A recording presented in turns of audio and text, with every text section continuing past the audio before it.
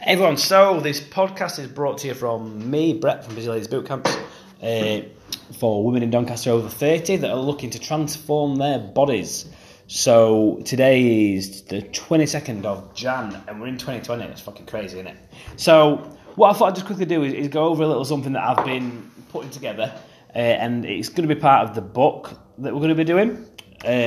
And this is just a little tiny section of it, I suppose. And I've called it Success versus Time.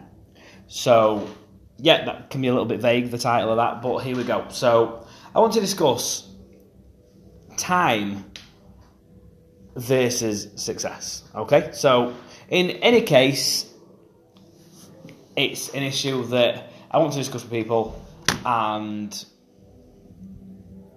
it's been covered by a lot of people. It's a topic that's been covered by many, upside down, inside out, back and forth. So, what I'm wondering, I guess, is because it's been studied so extensively, why it's hard for people to make the connection between success and time.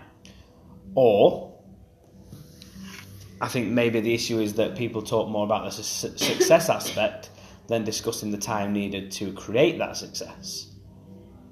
Hopefully that makes sense to you. So, how do you use time to become more successful? Before we delve into that one, consider this. And you may have experienced this. I know myself, I've experienced this very same thing. And in a previous career of mine. And so here we go. So, there can be two people working at the same job, working at the same days, same hours, same time that they've been there. And one person can get twice the pay. So that's just a concept I want you to think of. Okay? Now, let's not be naive. What I mean by that is I don't want you to get into the naivety trap of thinking that the person that has earned twice as much is twice as successful. This may be the case, but in actual fact that might be quite far from the truth as well. The reason for this, so what is success? How do you measure success? How do you as an individual measure how successful somebody is? Is it how much they earn? Is it how healthy they are? Is it their relationship? Is it that they may or may not be a very popular person and have lots of people that like them? I can guarantee that highly successful people, more often than not, don't actually give a shit if people like them or not. They're too busy spending the time creating a version of their life that they want. So, success, as it's very obviously apparent, is a multi-layered expression that can have 1,000 different variable areas to consider. So, in monetary terms, yes, this man or woman may be twice as successful. And more often than not, the people that are more successful have a slightly different perspective to the people who are less successful. So, how do you create more success in the time that you have? Well, here's the answer. Because the time we have is defined and limited to the daily, weekly, monthly, yearly, and we cannot create any more time. Instead, what we must do is create a different version of ourselves.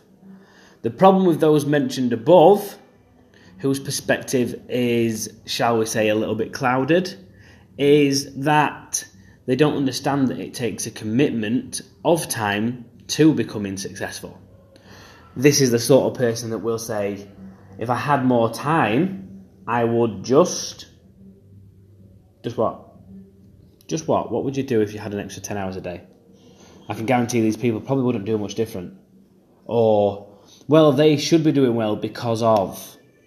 Or sometimes the kind of people that are just sat around hoping it's going to get better. And let's be honest, it's great to have hope, it's great to have faith. But when you sat around just waiting for things to get better, how often does that actually happen without you taking any sort of action? or without you changing your belief and your view of things. It doesn't, does it? It doesn't. It doesn't happen. So what we must do is create a different version of ourselves. Any person that you will ever see, that we see in life who is successful, it's taken them probably thousands of hours of religious learning. I don't mean learning about the Bible. I mean religious learning and consistent effort in a sustained manner in order to have the success that we see. And we might think, oh, I tell you what, that person's just really talented, or is my favourite one really lucky. And we haven't seen any of what goes off in the background. There's an analogy that Muhammad Ali used, and I like to use this in a similar statement. What I always say is that Sugar Ray Leonard, if you don't know who Sugar Ray Leonard is, he's one of the best boxers of all time, in my opinion. Sugar Ray Leonard didn't just wake up and become a world champion. He spent hours and thousands of hours of sacrifice and pure dedication in the gym, reading, learning his craft, becoming a better version of himself, and working on that self-belief. That will have been a massive part of his success, is working on his own self-belief. What people fail to do is they fail to spend time on themselves. And if you aren't spending time on yourself, then unfortunately you will probably find it very hard to become successful. And how I like to think of it is you make your own life a project. So you make your own life your own project to work on, to develop, to make into something that you want it to be. It's not the time that you spend in the day, it's the value and quality of that time that you are using that determines your success or failure. Another way to look at it is that success doesn't happen accidentally. Success is not an accident. Success is not something that you become. Success is an accumulation of habits and things that you do repeatedly that attracts success. Success isn't something that you go after. Success is something that comes to you by you changing your version of who you are. And an analogy's just popped up, which is amazing. Expecting things to change without putting any effort in is like waiting for a ship at the airport. I think that's amazing. One of my favourite sayings is Tony Robbins' quote, but I love it, is if you're travelling east looking for a sunset, then you've got problems. Okay? So what I mean by that is if you just sat fucking about and complaining or just wishing that things are going to get better, then it's not going to happen for you. And this isn't being negative, this is being realistic.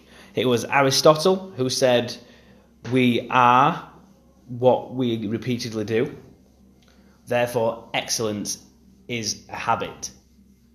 So it's little things that you do. So let's go back to the situation where someone you know is doing better than you in any given field or sense, other than just monetary values. What do you think they might have been doing differently to you? Do you think that they could have been learning new skills, reading books, learning more about themselves? I've said this time and time again, and I hope that this just reaches one person, and it can literally just one.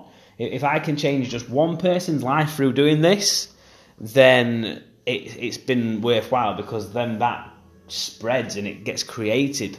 And what will happen is that one person will change their perspective, and not knowingly the people's lives around them will change. And that's exactly what we need to be able to create, is a world where we're all developing each other.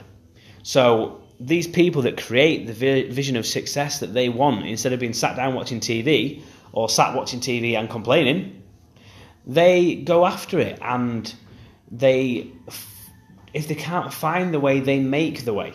And it's through, as I said, learning self-belief, practicing being positive, making useful things with the time that you have. And I don't mean like making things by building. I mean useful plans, useful vision, taking action instead of sat waiting around for something better to come along, because it isn't going to.